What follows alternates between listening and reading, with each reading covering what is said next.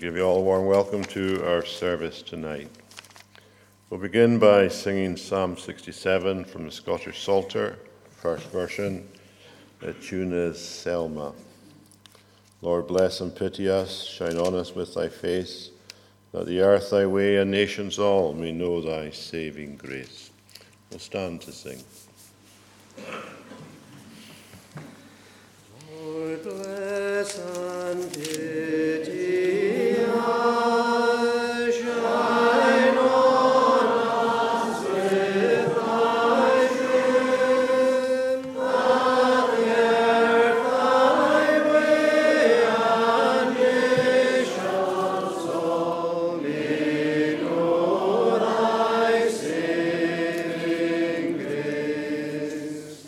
Let people praise thee, Lord. Let people all hear it.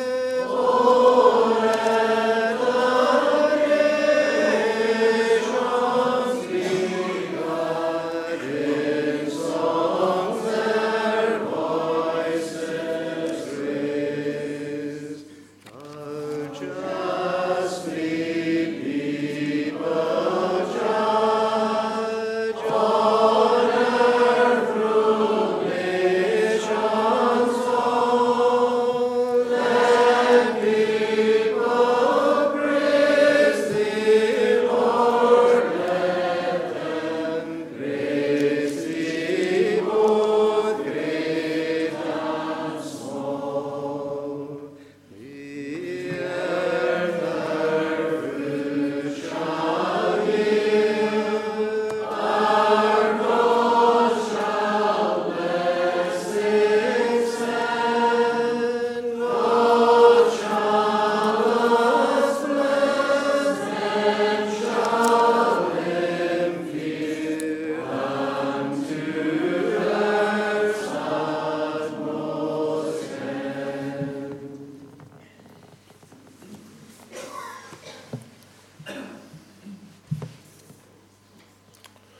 Shall we pray?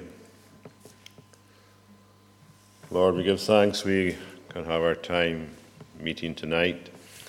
We pray that you would bless each one of us and help us as we take part in this service.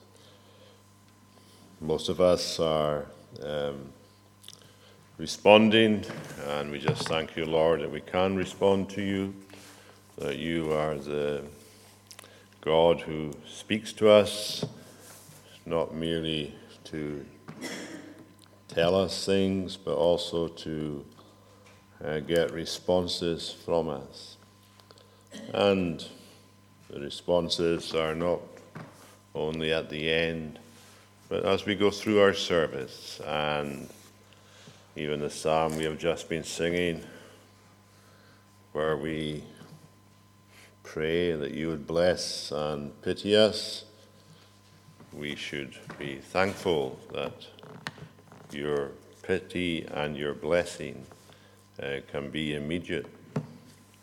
And therefore we ask, Lord, that we will be sensitive and alert to the possibility of you saying something to us in a very direct and personal manner.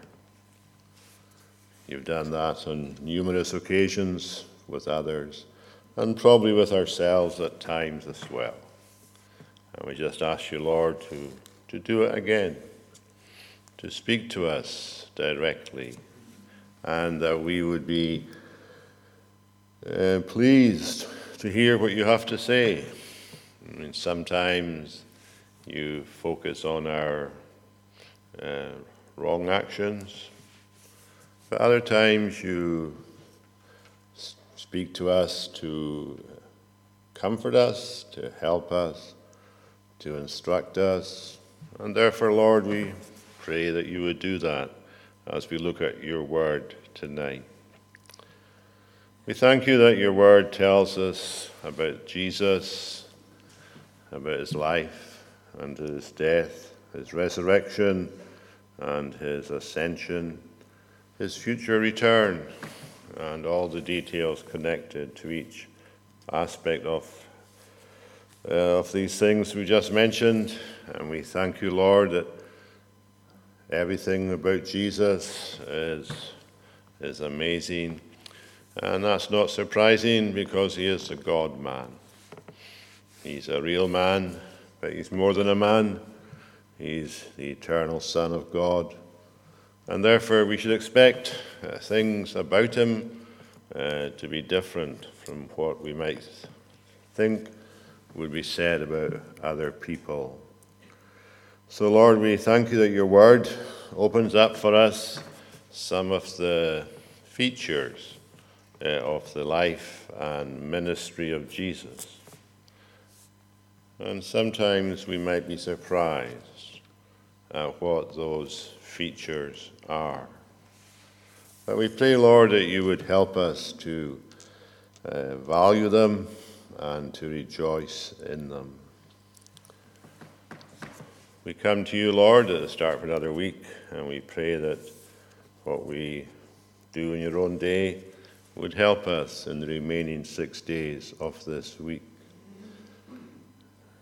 In a spiritual sense, we start at the heights of your grace, and your word often likens your grace to a river, and therefore we can take that picture and expect the river to still be flowing in the remaining days of this particular week. And we ask you, Lord, that would be the case, that it would flow in our hearts and in our minds. We thank you that water is refreshing. Whatever else can be said about your word, it is refreshing.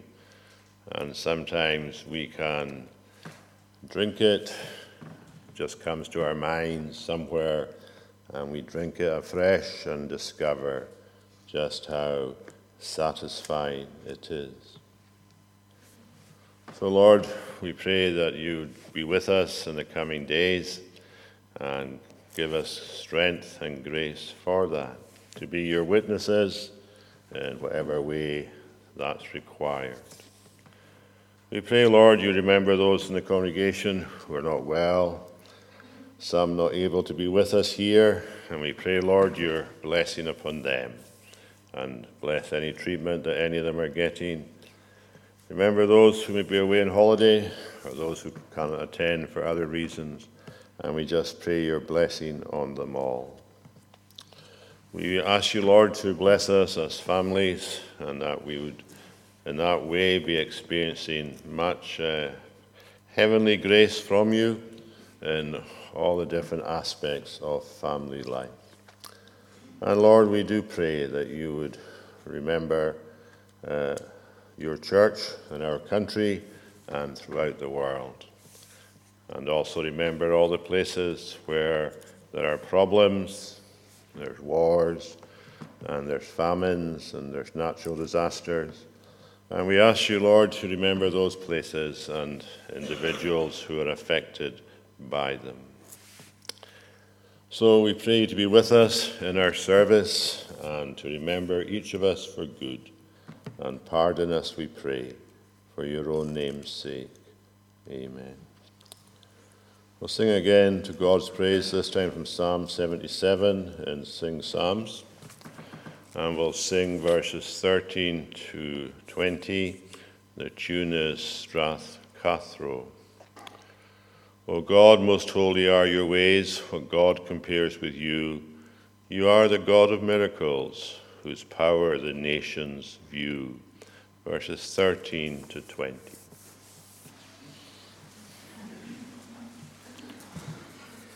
O God, most holy are your ways. What God compares with you? You are the God of miracles.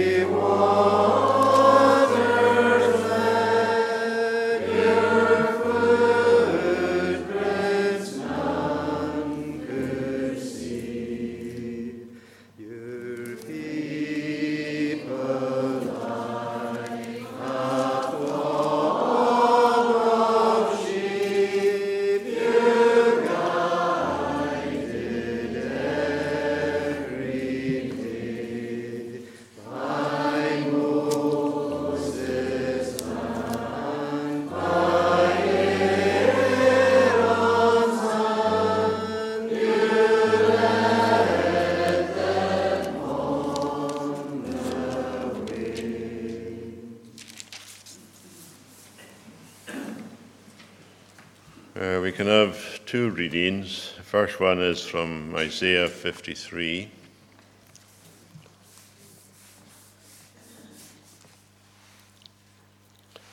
And the second one is from Matthew chapter 8. Who has believed what they heard from us? And to whom has the arm of the Lord been revealed?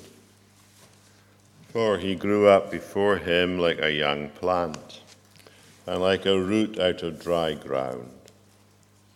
He had no form or majesty that we should look at him, and no beauty that we should desire him.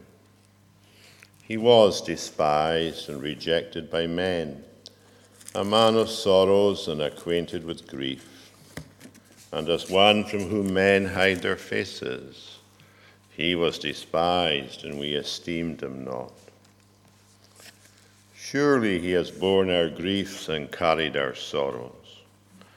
Yet we esteemed him stricken, smitten by God, and afflicted.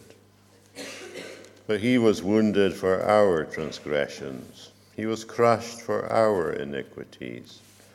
Upon him was the chastisement that brought us peace, and with his stripes we are healed. All we like sheep have gone astray.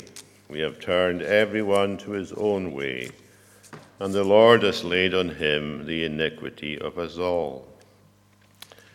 He was oppressed and he was afflicted, yet he opened not his mouth. Like a lamb that is led to the slaughter, and like a sheep that before its shearers is silent, so he opened not his mouth. By oppression and judgment he was taken away. And as for his generation, who considered that he was cut off out of the land of the living, stricken for the transgression of my people? And they made his grave with the wicked, and with a rich man in his death, although he had done no violence, and there was no deceit in his mouth. Yet it was the will of the Lord to crush him. He has put him to grief. When his soul makes an offering for sin, he shall see his offspring. He shall prolong his days. The will of the Lord shall prosper in his hand. Out of the anguish of his soul he shall see and be satisfied. By his knowledge shall the righteous one, my servant, make many to be accounted righteous, and he shall bear their iniquities. Therefore I will divide him a portion with the many, and he shall divide the spoil with the strong, because he poured out his soul to death, and was numbered with the transgressors. Yet he bore the sin of many, and makes intercession for the transgressors. And then in Matthew chapter 8, and we can read verses 1 to 17. When he came down from the mountain, great crowds followed him.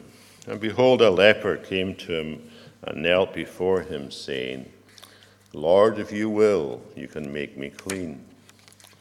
And Jesus stretched out his hand and touched him, saying, I will, be clean. And immediately his leprosy was cleansed. And Jesus said to him, See that you say nothing to anyone, but go show yourself to the priest and offer the gift that Moses commanded, for a proof to them. When he entered Capernaum, a centurion came forward to him, appealing to him, Lord, my servant is lying paralyzed at home, suffering terribly. And he said to him, I will come and heal him. But the centurion replied, Lord, I am not worthy to have you come under my roof, but only say the word, and my servant will be healed. For I too am a man under authority, with soldiers under me. And I say to one, Go, and he goes, and to another, Come, and he comes, and to my servant, Do this, and he does it. When Jesus heard this, he marveled and said to those who followed him, Truly, I tell you, With no one in Israel have I found such faith. I tell you, many will come from east and west and recline at table with Abraham, Isaac, and Jacob in the kingdom of heaven, while the sons of the kingdom will be thrown into the outer darkness. In that place there will be weeping and gnashing of teeth. And to the centurion Jesus said, "Go, let it be done for you as you have believed." And the servant was healed at that very moment. And when Jesus entered Peter's house, he saw his mother-in-law lying sick with a fever. He touched her hand, and the fever left her, and she rose and began to serve him. That evening they brought to him many who were oppressed by demons, and he cast out the spirits with a word and healed all who were sick. This was to fulfill what was spoken by the prophet Isaiah. He took our illnesses and bore our diseases. And may God bless that reading. We'll now sing from Psalm 103 in the Scottish Psalter, verses 1 to 5, and the tune is London New. O thou, my soul, bless God the Lord, and all that in me is, be stirred up his holy name to magnify and bless. Verses 1 to 5. O thou, my soul, bless God, the Lord, and all that in me is. Be stirred up his holy name to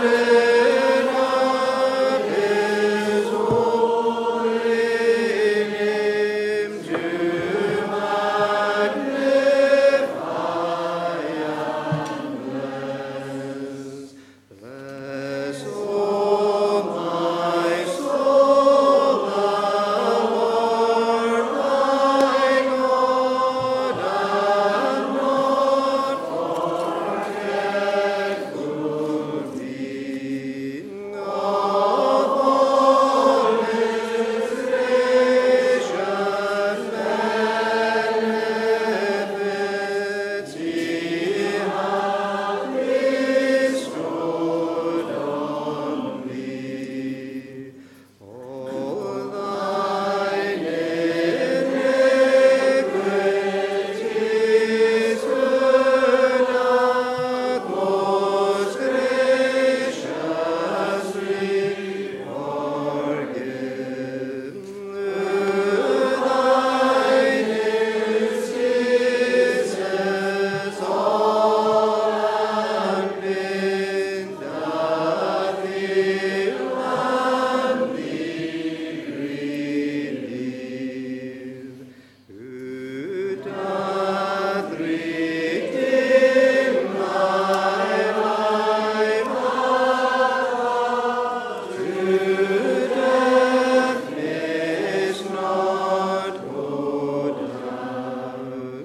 Who thee with loving kindness doth and tender mercies crown. Who with abundance of good things doth satisfy my mouth, so that even as the eagles age reneweth its sinews.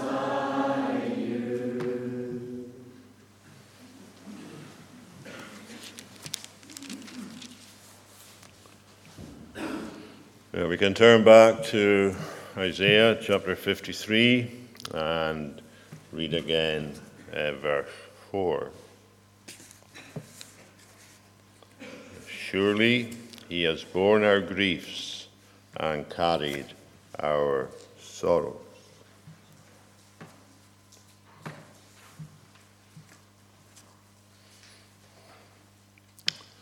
Verse 4 begins the third division of this servant song that begins at verse 13 of chapter 52. And I suppose we are intended to note the divisions and see if there's any connection or disconnection between them. And as we look at verse 4 and compare it to the previous verse, we see that there's a very different outlook. In verse 3, the Messiah, Jesus, is called the man of sorrows. And this feature of him was part of the reason why, as verse 3 indicates, the people that saw him despised him and rejected him. After all, who would want to keep company with somebody who was always the man of sorrows? Life would not be what we would want it to have someone there who was always sorrowful. Somebody for whom life just made him sad. Of course, there were lots of reasons for him being sad. He was aware of sin. He was sensitive to it. You and I can walk down any street in the town, and while we're walking down it, the idea of sin never crosses our minds. But Jesus, he wasn't like that. He was sensitive to it. He just saw it. And of course, he also saw sufferings. And we see some sufferings, but we're not aware of many of the sufferings that people have.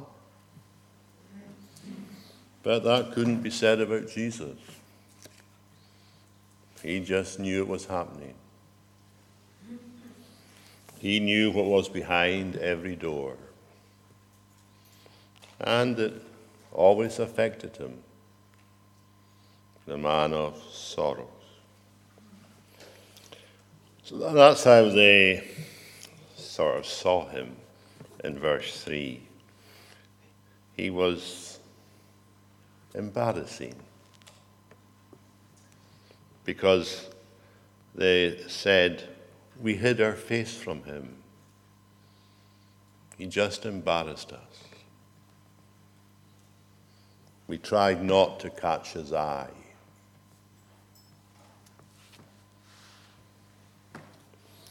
But in verse 4, things change. They speak about his sorrows, but they say something different about them. He say in verse 4 that surely he has borne our griefs and carried our sorrows. So it's become personal. I mean, it has been personal all the way through. In this song, this prophecy, I mean, they have thought about him in Nazareth, in verse 2, for he grew up before him like a young plant. There he is as a child and as a teenager, the young plant in Nazareth. Very uncongenial territory to plant anything was Nazareth. Can anything good come out of Nazareth? Said Nathanael, the man in whom there was no guile. always spoke the truth. That's what Nathanael was like, and that was what Jesus said about him. The man whom there's no guile. He lived 6 miles from Nazareth in Cana. And he seems to be completely unaware of the presence of Jesus in Nazareth. Otherwise, you'll never have asked that question. Could anything good come out of Nazareth? But there he was, a root out of dry ground. Don't normally get roots growing in dry ground. But it did in Nazareth, in that very unexpected location. He just grew up. And as it says there in verse 2, he didn't grow up before the people of Nazareth, although they saw him, but he grew up before God the Father. And he was delighted with what he saw in these 30 silent years. Silent in the sense that we know very little about them, but we know what God the Father thought about it, because when Jesus appeared for his baptism, the Father tore heaven open.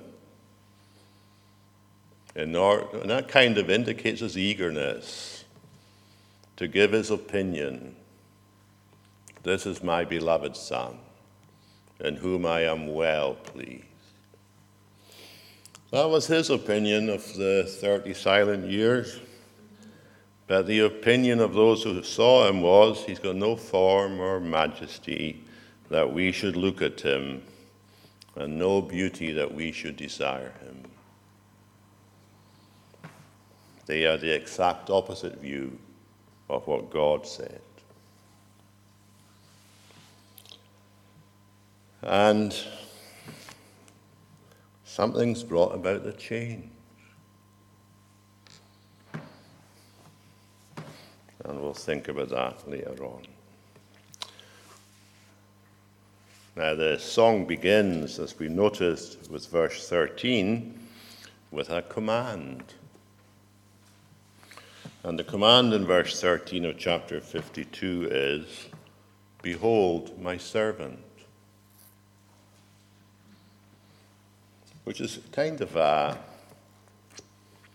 strange command. I mean, it's not just the people in Nazareth who look at him. It's not even just God the Father that looks at him. But we are told to look at him. So that's what the word behold means, isn't it? Behold him. Just look at him. So when we come to verse 4, we're to look at him as he bears our griefs and carries our sorrows. And the idea is to take a good, long, close look at him. Just like us to think about identification. That's the first point. And then, what was he carrying? What is meant by our griefs and our sorrows? And then thirdly, some examples of him doing so. And then lastly, the significance. Well, identification. Well, I suppose the reality is that servants are usually carrying something. They may have to carry it for a long time. Someone could say to them, take this down to so-and-so. Might be a short walk with whoever it is in the parcel, or it may be a long journey for the servant, but he'd be carrying something, wouldn't he? That's just part of his identification. If he wasn't carrying anything, it would be a good possibility he wasn't a servant. And if we saw what this person was carrying, we could work out what kind of servant he was. If we happen to see one carrying some meat, for example, we could assume he was the servant of the butcher. Or if we saw the man carrying some produce, we could assume he was a servant of a farmer. It was just quite easy to identify the person's task by the burden he was carrying. And we can see here that they identified what this servant was carrying. The only thing about this particular servant is he's just not carrying one person's box. We want to put it that way.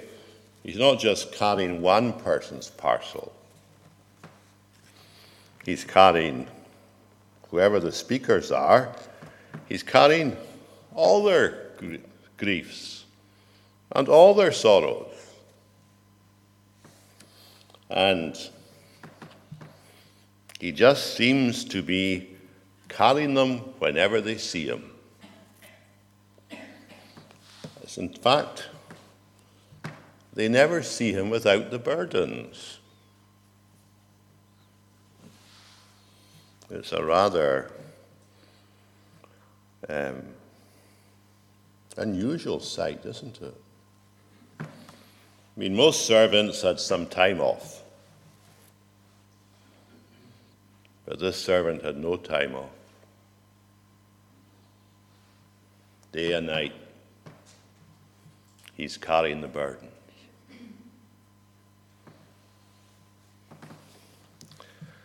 They do notice where the destination of his journey is. He's heading to the place where he's going to be wounded for transgressions, where he's going to be crushed for iniquities.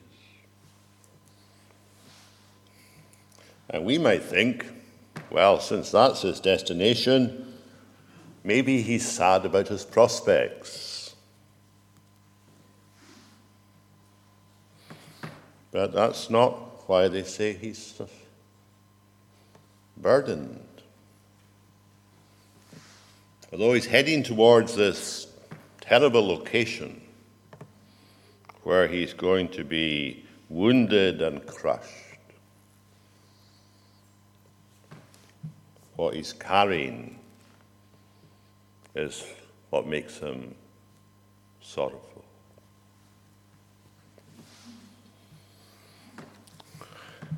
He's going to the cross. So whatever's meant by these griefs and sorrows happens before the cross.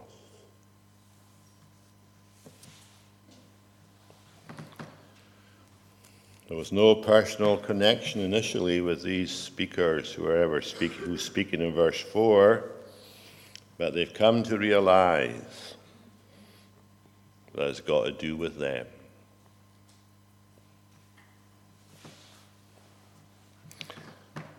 He's identified with them. And he identified with them before they realized it.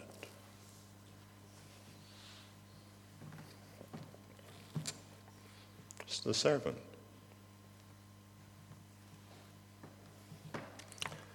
What was he carrying? I think it's important to work that one out. And the way to do that is to consider the words that are used.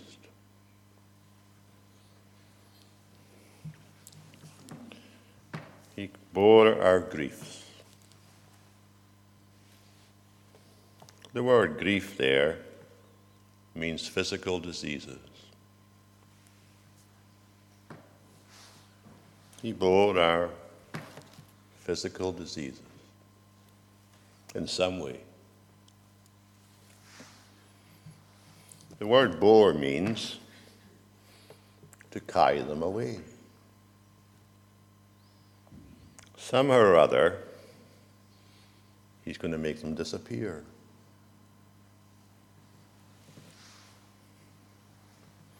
Then he carried our sorrows. The word there translated sorrows means mental pain. The things that distress us and disturb us. And carry means he felt the weight. He wasn't carrying a wee box.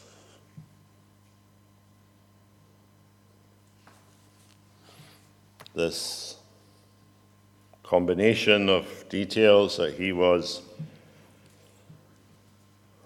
on his shoulders, we might say, he felt it.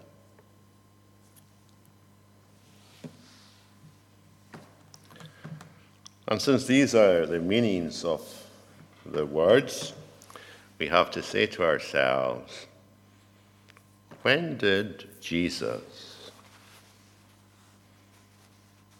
carry diseases before the cross? Because that's the order, isn't it? He's doing this before he goes to the cross. When was he stressed?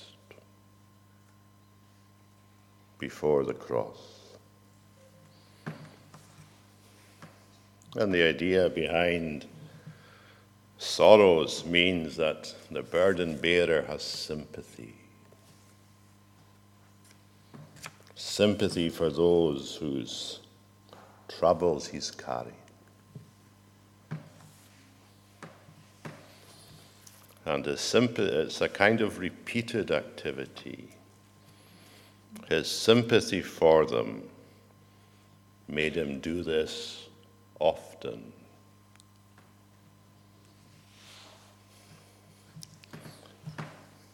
This is to do with his life. The life he lived before he went to the cross. What was it like? Well, we read in Matthew chapter 8 and verse 17. And in Matthew chapter 8, verse 17, Matthew says that verse 4 of Isaiah 53 was fulfilled in what happened in Matthew chapter 8. So these are examples of what's been spoken about in Isaiah chapter 53, verse 4. So we can just think of the examples. What is in Matthew chapter 8? Well, there's 4 examples given. There's the leper. The leper comes to Jesus and says to him, if you're willing, you can. He doesn't say, heal me. You can cleanse me. As far as the leper was concerned, his particular illness defiled him. Defiled him in the outlook of the ceremonial law. And therefore he knew that if he was healed, he would be cleansed simultaneously. But he comes to Jesus and asks him for that. And then we have the centurion and his servant. And his servant is lying at home, unable to move. And the servant asks Jesus to heal him. And as we know, Jesus volunteers to go to the man's house. The man says to him, "You don't have to come to my house. Just say the word and it will happen." And Jesus says about him, "I've never seen such faith in Israel." And maybe one reason for that is they hadn't paid attention to Isaiah 53. And then there's Peter's mother-in-law. Mark tells us that they told Jesus about her, and he went and healed her. And then, on the evening of that day, in Matthew chapter 8 and verse 17, we're told, that evening they brought to him many who were oppressed by demons, and he cast out the spirits with a word and healed all who were sick.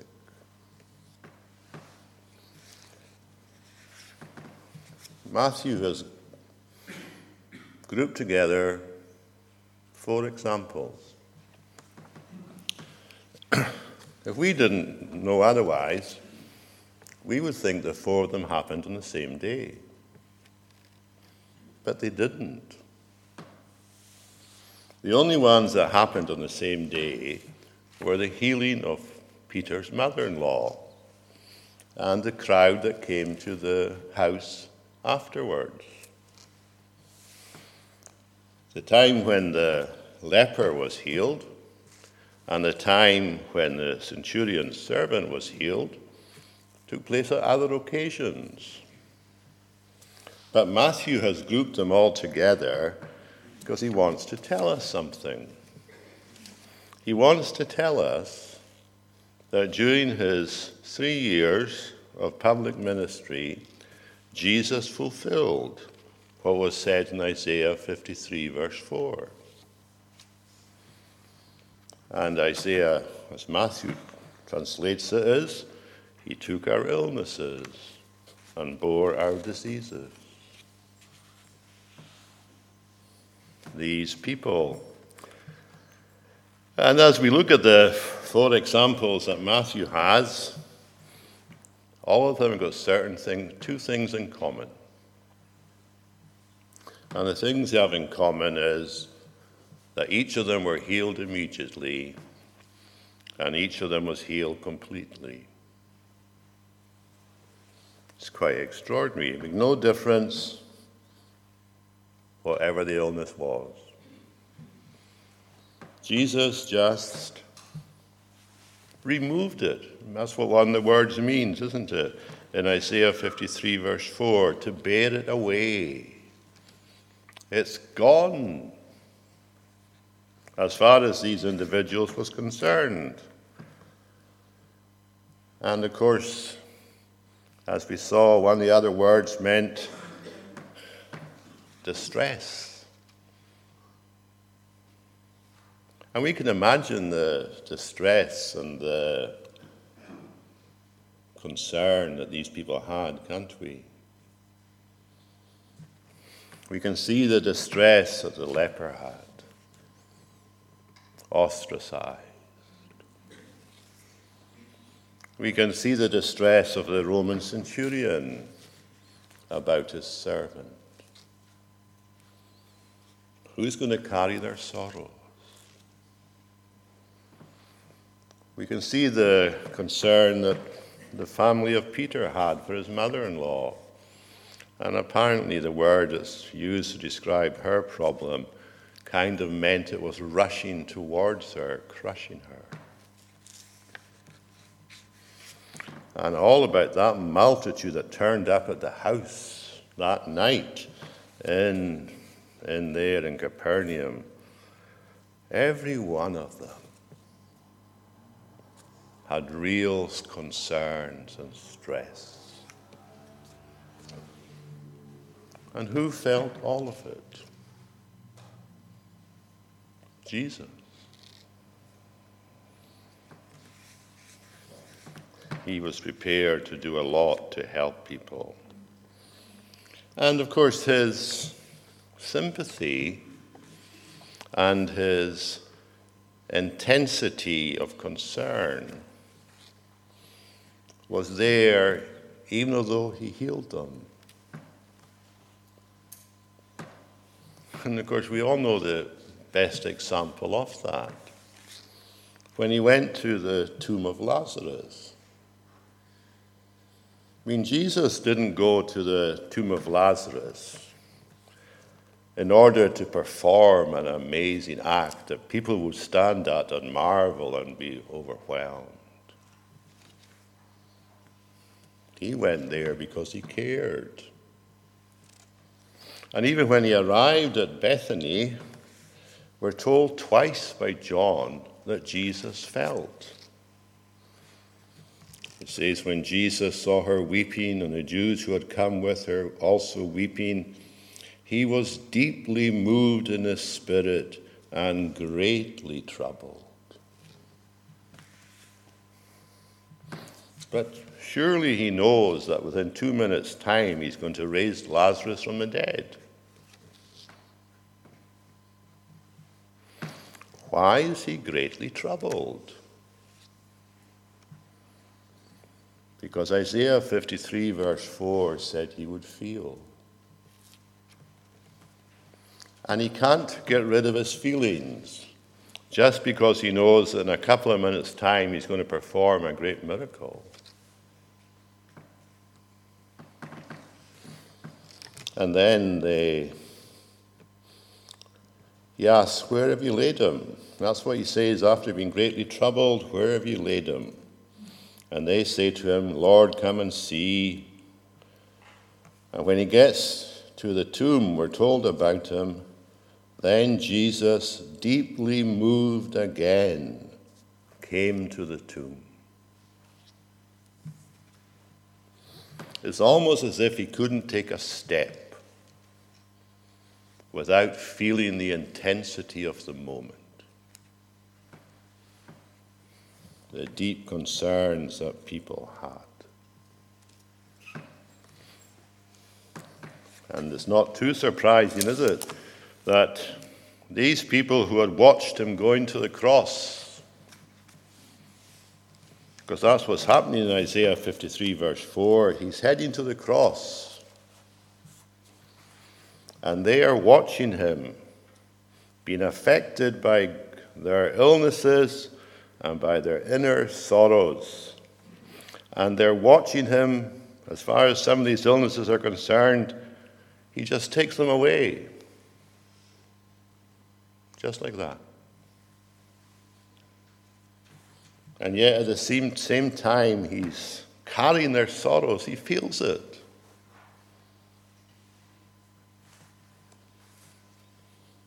How often did Jesus do this? On the way to the cross. Well, here's what Matthew tells us. In Matthew chapter 4, he says this, and Jesus went through all Galilee, teaching in their synagogues and preaching the gospel of the kingdom and healing every disease and every affliction among the people. So his fame spread throughout all Syria, and they brought him all the sick, those afflicted with various diseases and pains, those oppressed by demons, those having seizures and paralytics, and he healed them. That's one reference in Matthew chapter 4. Then in Matthew chapter 12, he says this, Jesus, aware of this, withdrew from there, and many followed him, and he healed them. And he healed them all, and ordered them not to make him known. That's two references. Then in Matthew chapter 14, Matthew says this, when he went ashore, he saw a great crowd, and he had compassion on them and healed their sick. In Matthew chapter 15, he says this, and great crowds came to him, bringing with them the lame, the blind, the crippled, and the mute, and many others. And they put them at his feet, and he healed them. So that the crowd wondered when they saw the mute speaking, the crippled healthy, the lame walking, the blind seeing, and they glorified the God of Israel. And in Matthew 19 it says, "Now when Jesus had finished these sayings, he went away from Galilee and entered the region of Judea beyond the Jordan, and large crowds followed him, and he healed them there." And then in Matthew chapter 21 it says, "And the blind and the lame came to him in the temple, and he healed them." Do we see what Isaiah 53:4 is saying? That through his years of public ministry, as he was making his way to the cross, this was his activity. That he engaged in removing people's illnesses and at the same time felt their burdens. His sympathy made him do a lot, didn't it?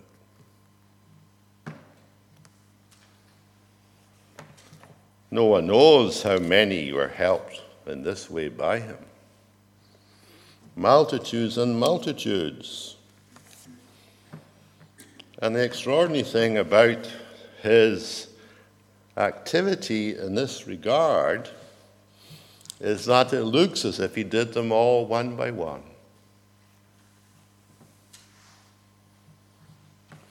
Every single one of them, with all their inner tension and turmoil and fears and distress, he dealt with them personally.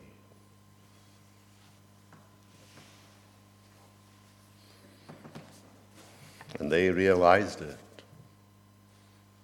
Surely he has borne our griefs and carried our sorrows. The hour there is not you and me. The hour there is those who saw him on his way to the cross. A ministry of incredible compassion. And it's all for a reason. And that leads us to think of the significance of it. Why was he doing all this?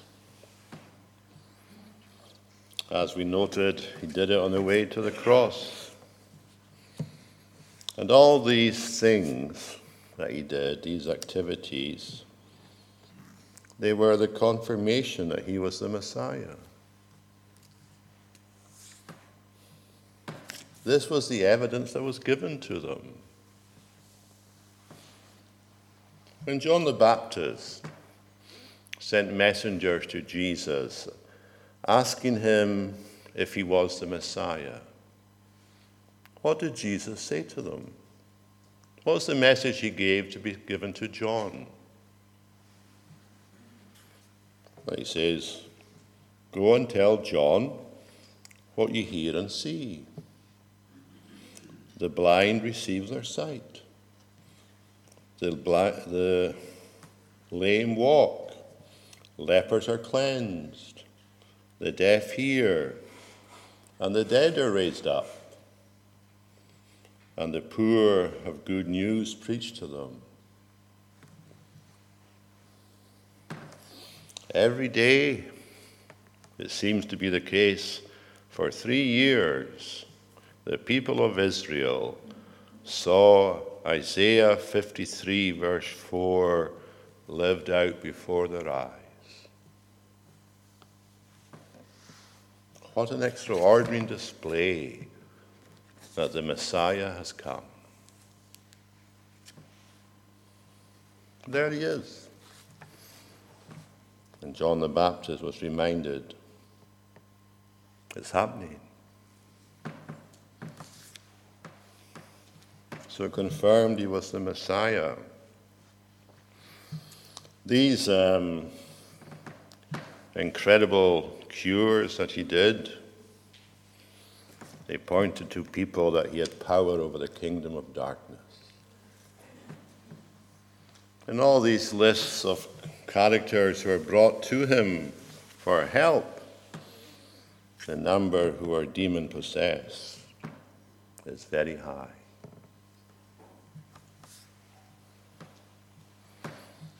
Some people imagine that there was a concerted attempt by the enemy to destroy Jesus. Whether that's the case or not, who can say? But what we can definitely say is that every time Jesus told one of these demons to go, they went.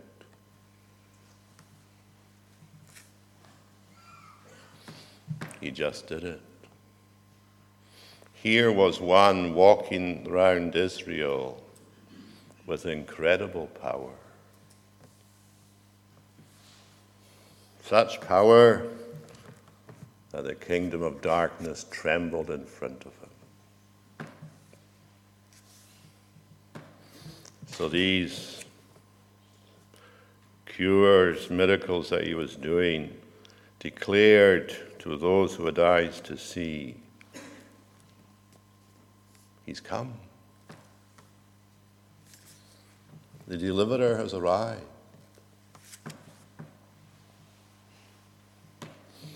It also tells us the extent of his compassion, doesn't it? On all these 365 days for 3 years, who did he turn away? Not one.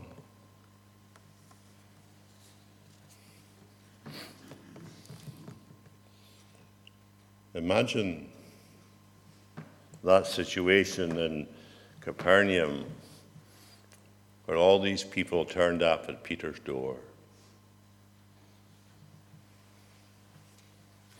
Jesus didn't say to them, "I've had a hard day." He didn't say to them, "Come back tomorrow." Nor did he say to them, "I'll take you in groups." His compassion. He saw into their burdened, weary, distressed hearts and gave them all personal comfort. Psalm 103, they all could have sung it on the way home, couldn't they? In their case, it was all literal. He has healed their diseases.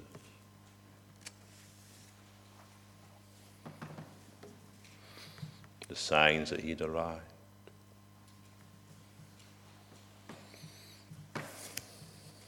There were also pictures of the bigness of salvation.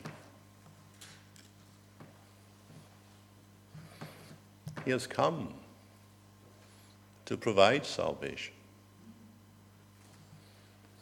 But what does his salvation mean? What's it going to be like to be fully saved?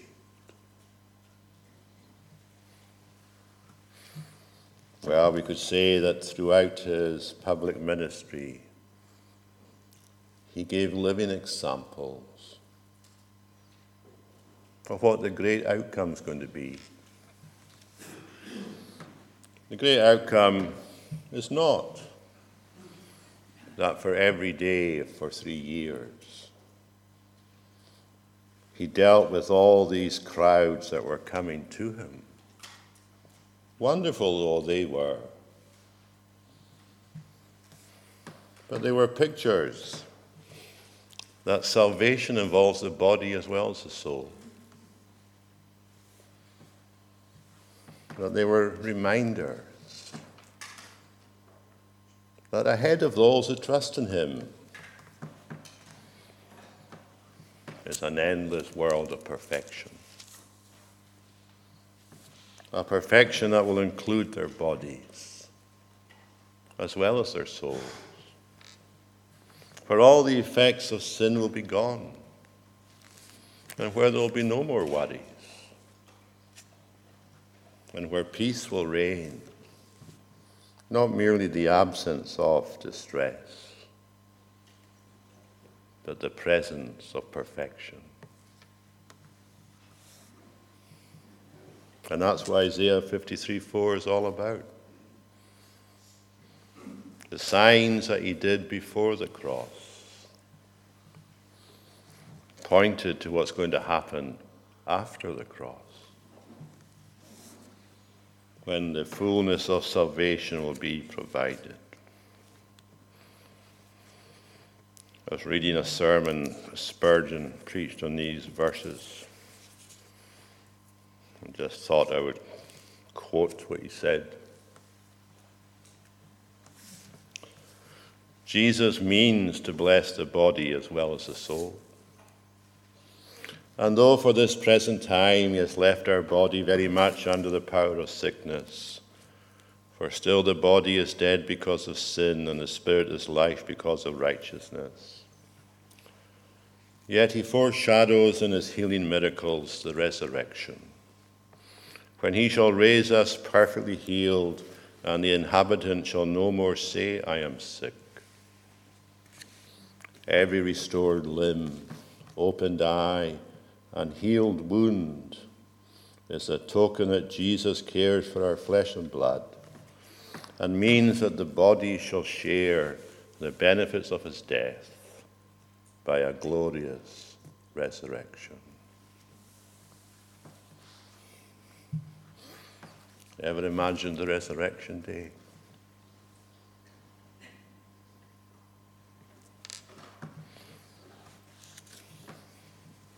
You know, we've never seen a perfect human being.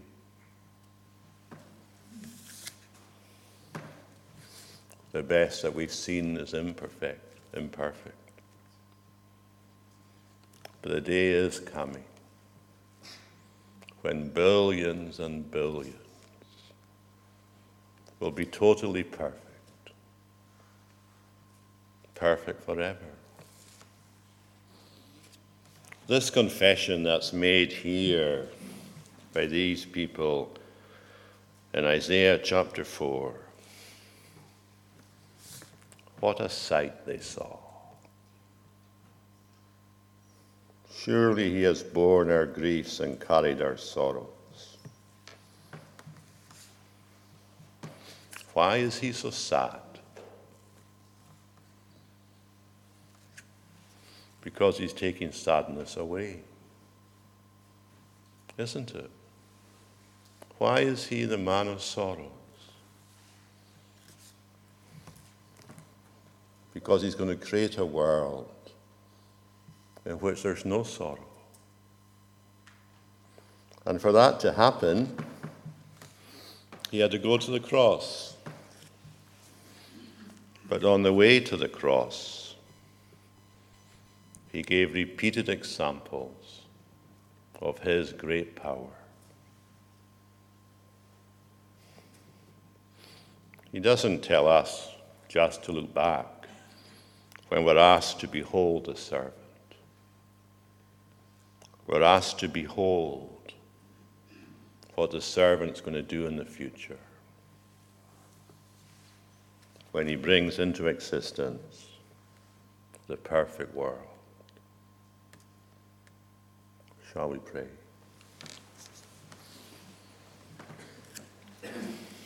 Lord, we can't fully understand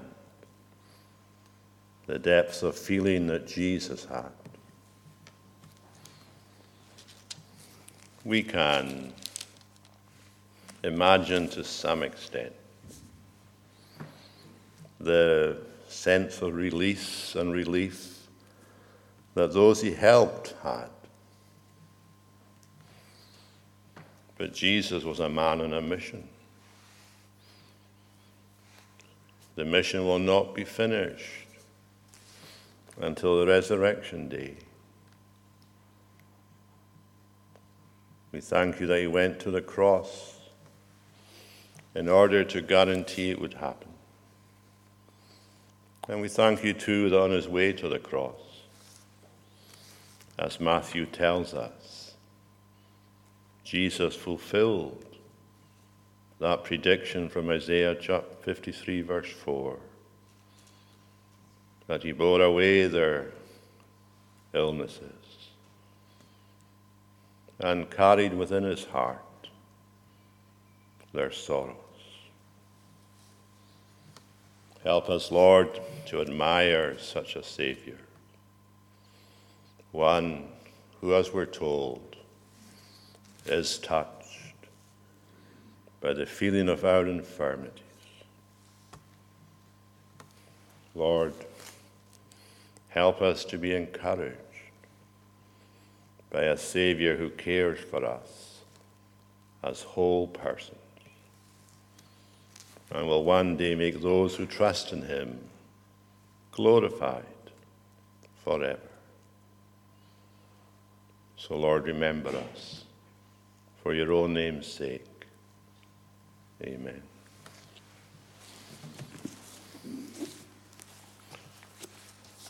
We'll sing from Psalm 17 and sing Psalms, verses 14 to 15. The tune is Zenka.